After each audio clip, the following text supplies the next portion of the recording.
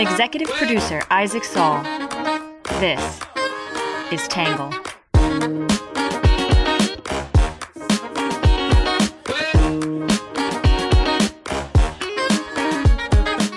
Good morning, good afternoon, and good evening, and welcome to the Tangle Podcast, a place where you get news from across the political spectrum, some independent thinking, and a little bit of Isaac's take. I am your host for today, John Law, and today we are going to be talking about the explosion at the Al-Ahli hospital in Gaza. This is a horrific tragedy and has been a complex situation to assess, due in no small part to the difficulties in reporting and trying to get accurate information. It's been an absolute mess on social media with massive amounts of speculation and misinformation. And we are going to do our best today to present what information is available. Before we get to our story, as always, we'll start off today with some quick hits.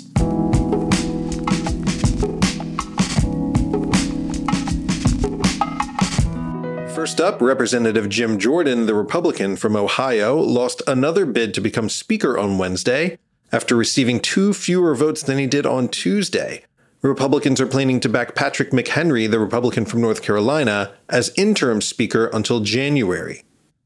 Number 2, former President Donald Trump and the judge overseeing his civil fraud trial had a tense exchange yesterday after Trump disrupted testimony and was warned to lower his voice. Number 3, X, formerly known as Twitter, is going to start testing a new subscription service that charges a $1 annual fee for unverified users. Number 4, the Islamic Resistance, an Iran-backed militant group, claimed responsibility for 3 drone attacks targeting U.S. military bases in Iraq.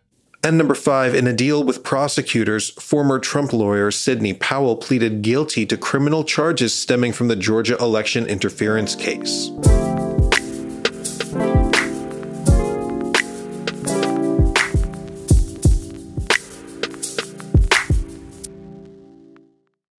A major development and breaking right now in Gaza. The Palestinian Health Ministry says as many as 300 people were killed after a strike on a hospital in central Gaza. They go on to say there were as many as 500 victims in all. The Israeli military says it is investigating just what happened. We're learning more today about that explosion at a Gaza City hospital, which killed hundreds of innocent people, according to Palestinian officials. The U.S. says there is evidence that Israel was not responsible for that blast. Israel categorically denies it was involved, and an American official tells CBS News the US has its own intelligence, which gives it high confidence that Israel was not responsible. Based on the information we've seen to date, it appears the result of an errant rocket fired by a terrorist group in Gaza.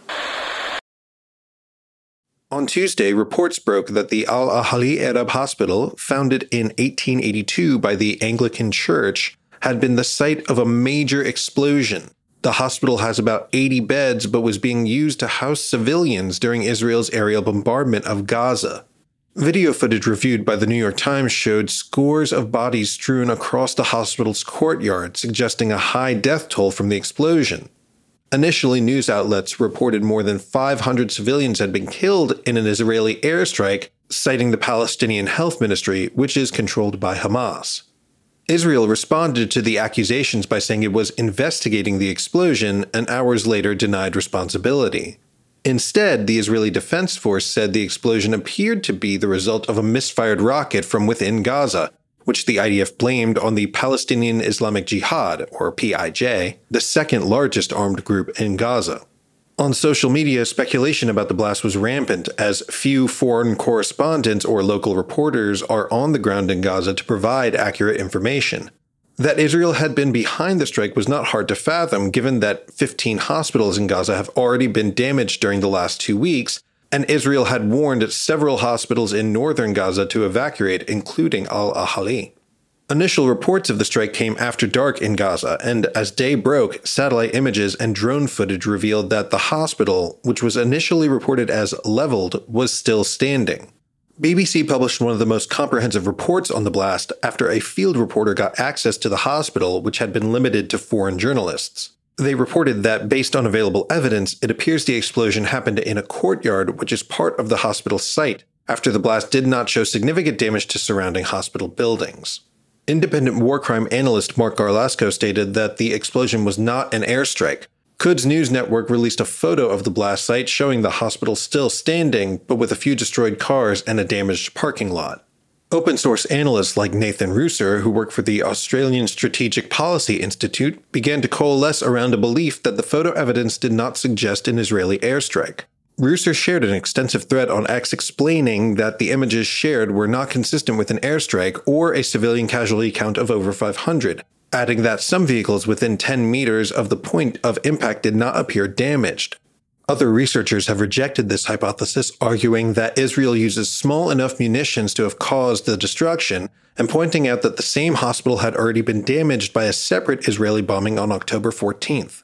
However, the rapid proliferation of responses has caused some confusion and helped spread misinformation.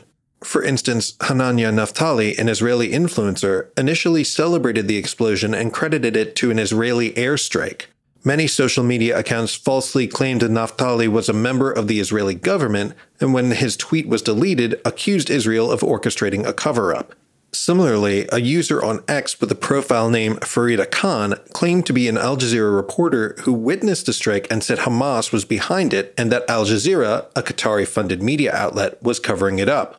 But the account was fake. No such reporter exists, as Al Jazeera later confirmed. The tweets were shared thousands of times before the account was shut down. At the same time, the official Israeli government account released videos claiming to show the rocket launches from Gaza responsible for the blast, but at least one of the videos had the wrong timestamp for the explosion and was then removed after a New York Times journalist pointed out the discrepancy. Finally, Israel released audio recordings purporting to show Hamas militants confessing to the strike, but the United Kingdom-based Channel 4 News has published reports suggesting the recordings were fake. The initial reporting that over 500 civilians had been killed by an Israeli airstrike sent waves of outrage through the Arab world. Protests broke out at U.S. and Israeli embassies across the Middle East, and leaders from Palestine, Egypt, and Jordan canceled meetings with President Biden. Meanwhile, Biden and U.S. officials have cast a doubt on claims that the strike came from Israel, saying their intelligence strongly suggests a rocket misfire from inside Gaza. Regardless of who is responsible for the strike on the hospital, the civilian toll in Gaza continues to mount. While the death toll of over 3,000 Palestinians has not been independently verified, reports from journalists and humanitarian groups of civilian deaths on the ground have been constant over the last week. Israel's bombardment of northern Gaza is expected to precede a full-fledged ground invasion, and around 1 million people have been displaced, with the humanitarian situation declining rapidly. Reporting from the ground has shown throngs of desperate civilians waiting in line for food and water or looking for places to shelter in southern Gaza.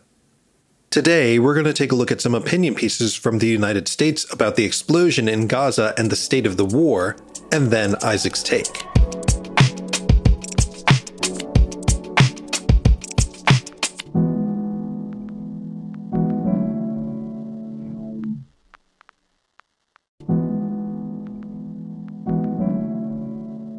First, we're going to start out with what the right is saying. The right is confident that Israel was not behind the strike and argues the mainstream media is responsible for spreading a false narrative before it had the full facts. Some say this faulty reporting is typical of journalists who care more about pushing an agenda than finding the truth. Others say the entire episode serves as a reminder that the U.S. must unequivocally support Israel in this war. In The Federalist, John Daniel Davidson said the corporate media are waging an information war regurgitating Hamas's propaganda. What happened here? This was an info-op, a deliberate campaign to alter the narrative of the Israel-Hamas war and inflame the Muslim world. Perhaps 1 billion people or more are now convinced beyond all doubt that Israel bombed a hospital and killed hundreds of Palestinian civilians, Davidson wrote. We've seen this kind of op before many times. In every case, it's designed to serve the domestic interest of the progressive left. In this case, the purpose was to constrain Israel's response to last weekend's horrific Hamas attacks on innocent Israeli civilians. It's important to understand that these media info ops only happen on issues where the reporting biases serve the domestic political priorities of the left. From Ukraine to Gaza to the streets of American cities, the reporting bias works in the same direction and serves the same set of interests. The connections and affinity between BLM activists and the pro-Palestinian crowd in the U.S. should be fairly obvious by now. And we should understand these media ops in that light, Davidson said. By repeating Hamas propaganda, they are effectively waging war against Israel, but they are doing so in part of a larger information war to advance their agenda in the United States. In the Washington Examiner, Zachary Faria criticized the mainstream media for botching the hospital story. The best-case scenario here is that these outlets assume that the Gaza Health Ministry, which is run by the very same Hamas terrorists who just raped, kidnapped, and slaughtered Israeli civilians, would never dare lie to them. Journalists at those outlets treated the anti-Semitic animals that make up Hamas as trustworthy sources and then raced to put out stories quickly without checking any facts. Again, that is the best-case scenario, Faria said. Whatever you think the answer is, it is clear that the media outlets do not deserve the benefit of the doubt. This wasn't an innocent mistake or typo. This was a conscious decision to parrot terrorist talking points and present it as news. At best, their standard for journalism is in the gutter, in which case they deserve your utter contempt for posturing as your moral superiors on disinformation. Given the years-long media crusade to defend or contextualize Palestinian terrorism against Jews, you should not be expected to assume that the best-case scenario is the only accurate one here. The Wall Street Journal editorial board wrote about Hamas's hospital lie and the laws of war. President Biden's speech in Israel Wednesday told the world two truths that it needed to hear. The tragic deaths outside a Gaza hospital were caused by a Palestinian rocket, and the U.S. hasn't wavered in its solidarity with Israel. The president kept the focus where it should be, on Hamas's gross violations of the laws of war. These are now being misconstrued to tie Israel's hands with consequences for the West at large, the board said. Hamas may still call this a success. An angry mob took to the Ramallah streets to protest Mahmoud Abbas, president of the Palestinian Authority, for not doing enough to help Hamas. The Western left has been moving to a standard that any civilian casualties in war are too many. If that is the law of war, then Israel would be denied the right to defend itself to destroy an enemy embedded in schools, mosques, or dense urban neighborhoods. Under that standard, no Western nation, including the U.S., would be able to strike back against terrorists if civilians might be killed. Those aren't the laws of war. They're the laws of Western unilateral disarmament. Israel deserves U.S. support for its much lied about way of war, in addition to its just cause.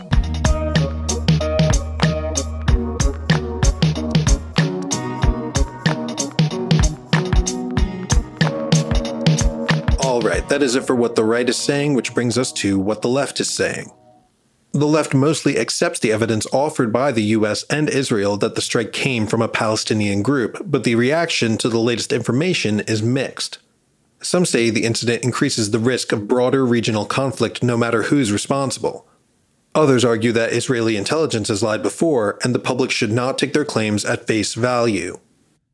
In Bloomberg, Mark Champion said the hospital strike escalates war risk no matter who's to blame. Tuesday's events have brought escalation of the conflict closer, narrowing the space for caution and compromise and increasing support across the region for other state and non-state actors to pile in, should Israel launch its expected ground invasion. No matter what evidence emerges to the contrary, popular opinion across much of the world, especially the Muslim world, will remain convinced that Israel killed more than 500 people in a deliberate and heinous attack on a hospital, which amounts to a war crime. A second certainty is that there will be more such tragedies for Palestinian non-combatants, and therefore public relations disasters for Israel if and when it begins its ground attack. The international response already shows that Israel's stock response, the arguments that Hamas bears ultimate responsibility and that all wars involve collateral damage, has already lost any power it had to persuade, Champion wrote. Finally, this is the result of Palestinian civilians being cynically used as pawns, as they have been so often in the intractable Israeli-Palestinian conflict. In Slate, Fred Kaplan explained how the hospital explosion upended Biden's diplomacy efforts. The blast was initially blamed on Israel, but was more likely a terrible accident caused, it now seems, by an errant rocket fired by Islamic Jihad, an Iranian-backed militia that occasionally allies with Hamas, Kaplan said. No matter, in the hours between the initial charge and the release of evidence to the contrary, thousands of enraged protesters across the Middle East took to the streets, and even moderate Arab heads of state were compelled to denounce Israel for its heinous act. A summit in Jordan, which Biden was scheduled to attend with the leaders of Egypt and the Palestinian Authority, was called off. The incident could also broadly damage relations between Israel and the region's Sunni Arab nations, which had been improving in recent years as a result of their common enmity toward Iran. In particular, it is almost certain to set back the prospects for normalizing relations with Saudi Arabia. Serious talks normalizing Israeli-Saudi relations, along with a growing sense that both Israel and the Arab nations were ignoring the Palestinians' plight, may well have spurred Hamas terrorists to mount their October 7th attack on Israel. In Jacobin, Daniel Finn argued Israel's Western backers are still running interference for Netanyahu's war crimes. Biden claimed that a Palestinian group was responsible for the hospital strike, but we shouldn't accept for a moment the idea that the U.S. government is an impartial adjudicator that can be trusted to determine whether or not the Israeli military bombed Al-Ahli Hospital. It is Israel's strongest ally on the world stage, as Biden's visit is meant to underline, and has every reason to provide Netanyahu's government with political cover after the greatest single loss of life in this war to date. Israel itself has claimed that a misfiring Islamic Jihad rocket was responsible for the carnage at the hospital. 2 Israeli government accounts on social media posted a video clip last night that purported to show what had happened. They later deleted the clip without explanation after journalists pointed out the timestamp, which showed that the recording was made after the explosion took place, Finn said. Quite simply, it is standard practice for Israeli officials to lie at moments like this in the hope of muddying the waters until the controversy has died down.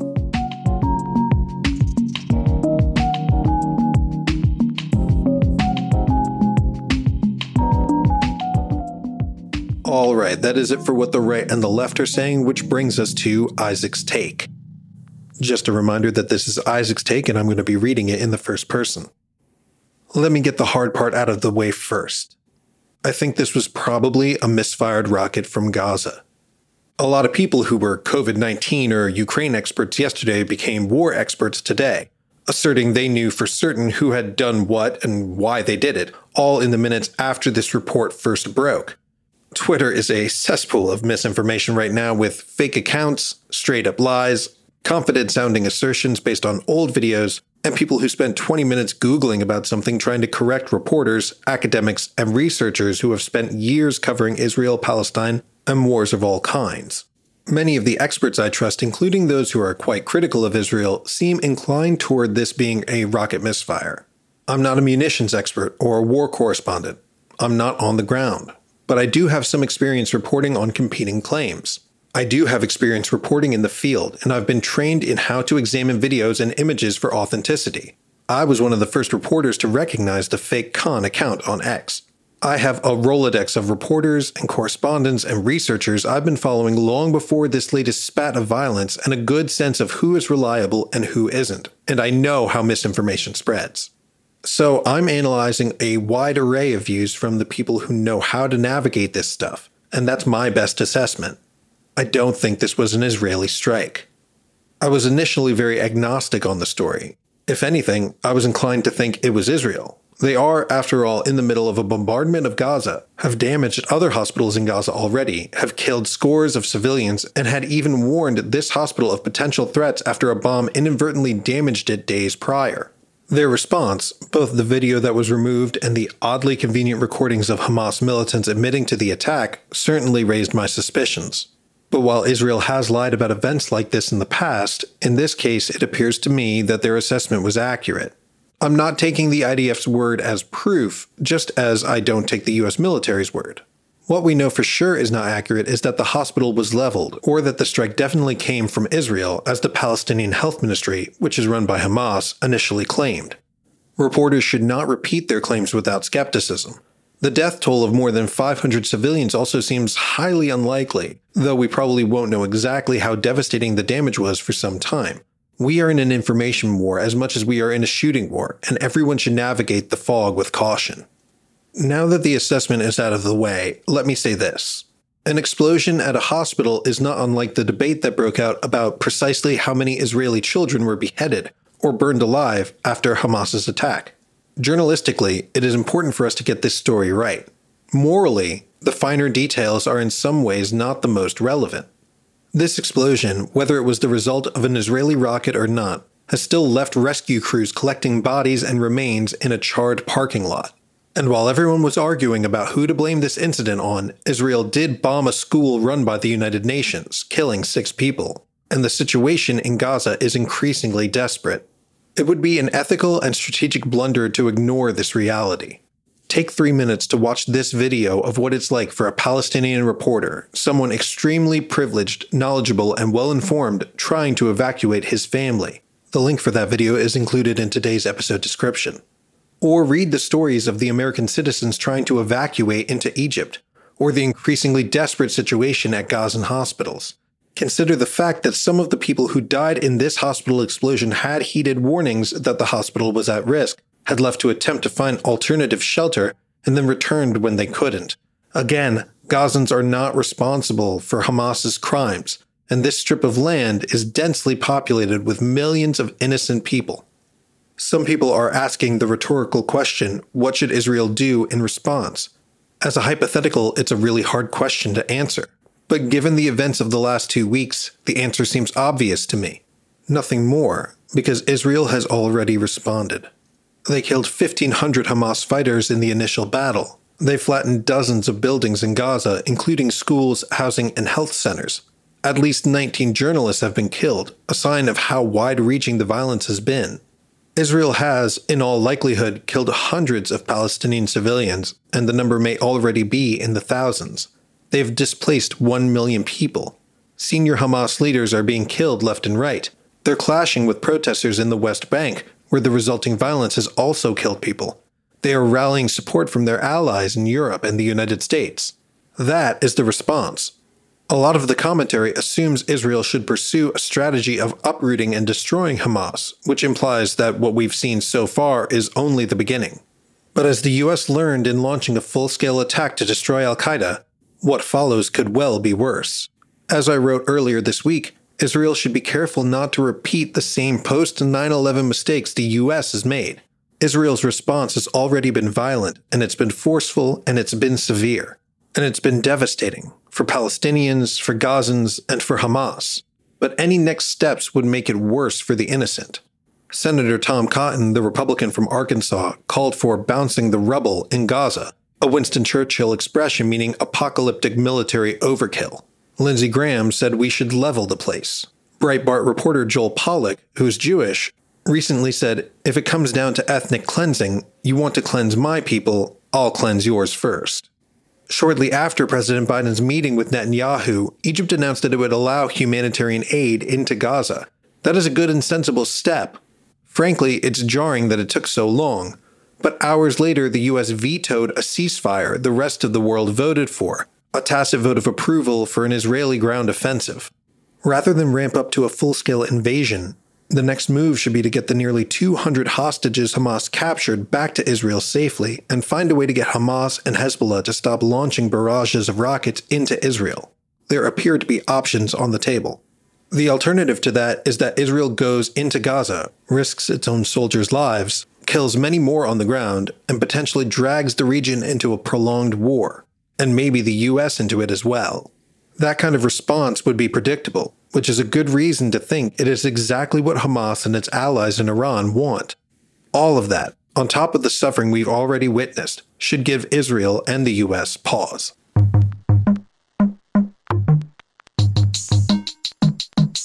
All right, that is it for Isaac's Take.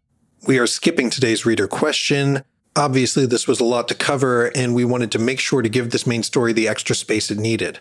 If you do have a question that you would like answered in the newsletter or possibly in the podcast, you can write to Isaac directly at isaac@readtangle.com. That's ISAAC@readtangle.com.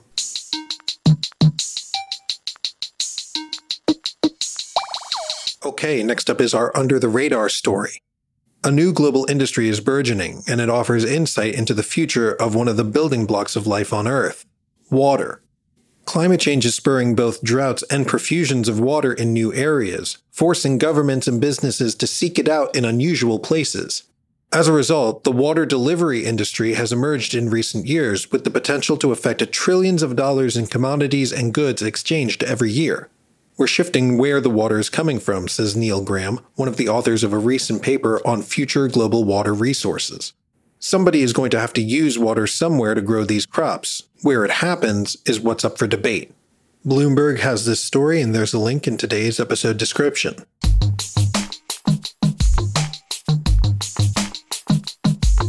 All right, next up is our numbers section. The number of people who sought refuge in the hospital at the time of the strike, according to Dr. Fadel Naim, head of orthopedic surgery at Al-Ahli Hospital, is 3,000. The number of rockets fired from Gaza, the Israeli military said had fallen short of their targets and landed in the Gaza Strip in the past 11 days, is 450. The approximate number of people that U.S. officials say were killed in the hospital strike as of Wednesday is 100 to 300. The amount of humanitarian assistance the U.S. has said it will provide for Palestinians affected by conflict in Gaza and the West Bank is 100 million. The number of trucks carrying aid to Gaza residents that Egypt's President Abdel Fattah al-Sisi agreed to allow into Gaza from the Egyptian border is 20. The percentage of Americans who say that the Israeli government's military response to the Hamas attacks is partially justified is 20%. The percent of Americans who say that the Israeli government's military response to the Hamas attacks is not at all justified is 8%. The approximate number of people arrested at the Israeli-Hamas war rally on Capitol Hill on Wednesday, according to the U.S. Capitol Police, is 300. And last but not least, our Have a Nice Day story. Microplastics are a modern new environmental danger. Mass quantities of them have been found at the deepest depths of the ocean, swirling around in the jet stream and blowing over remote mountain peaks, and scientists are still trying to study their adverse health effects.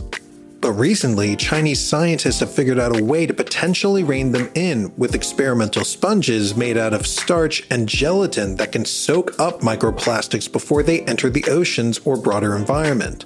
The key, scientists speaking with Hakai magazine say, is to cut out the microplastic pollution at its source. Good News Network has this story, and there's a link in today's episode description.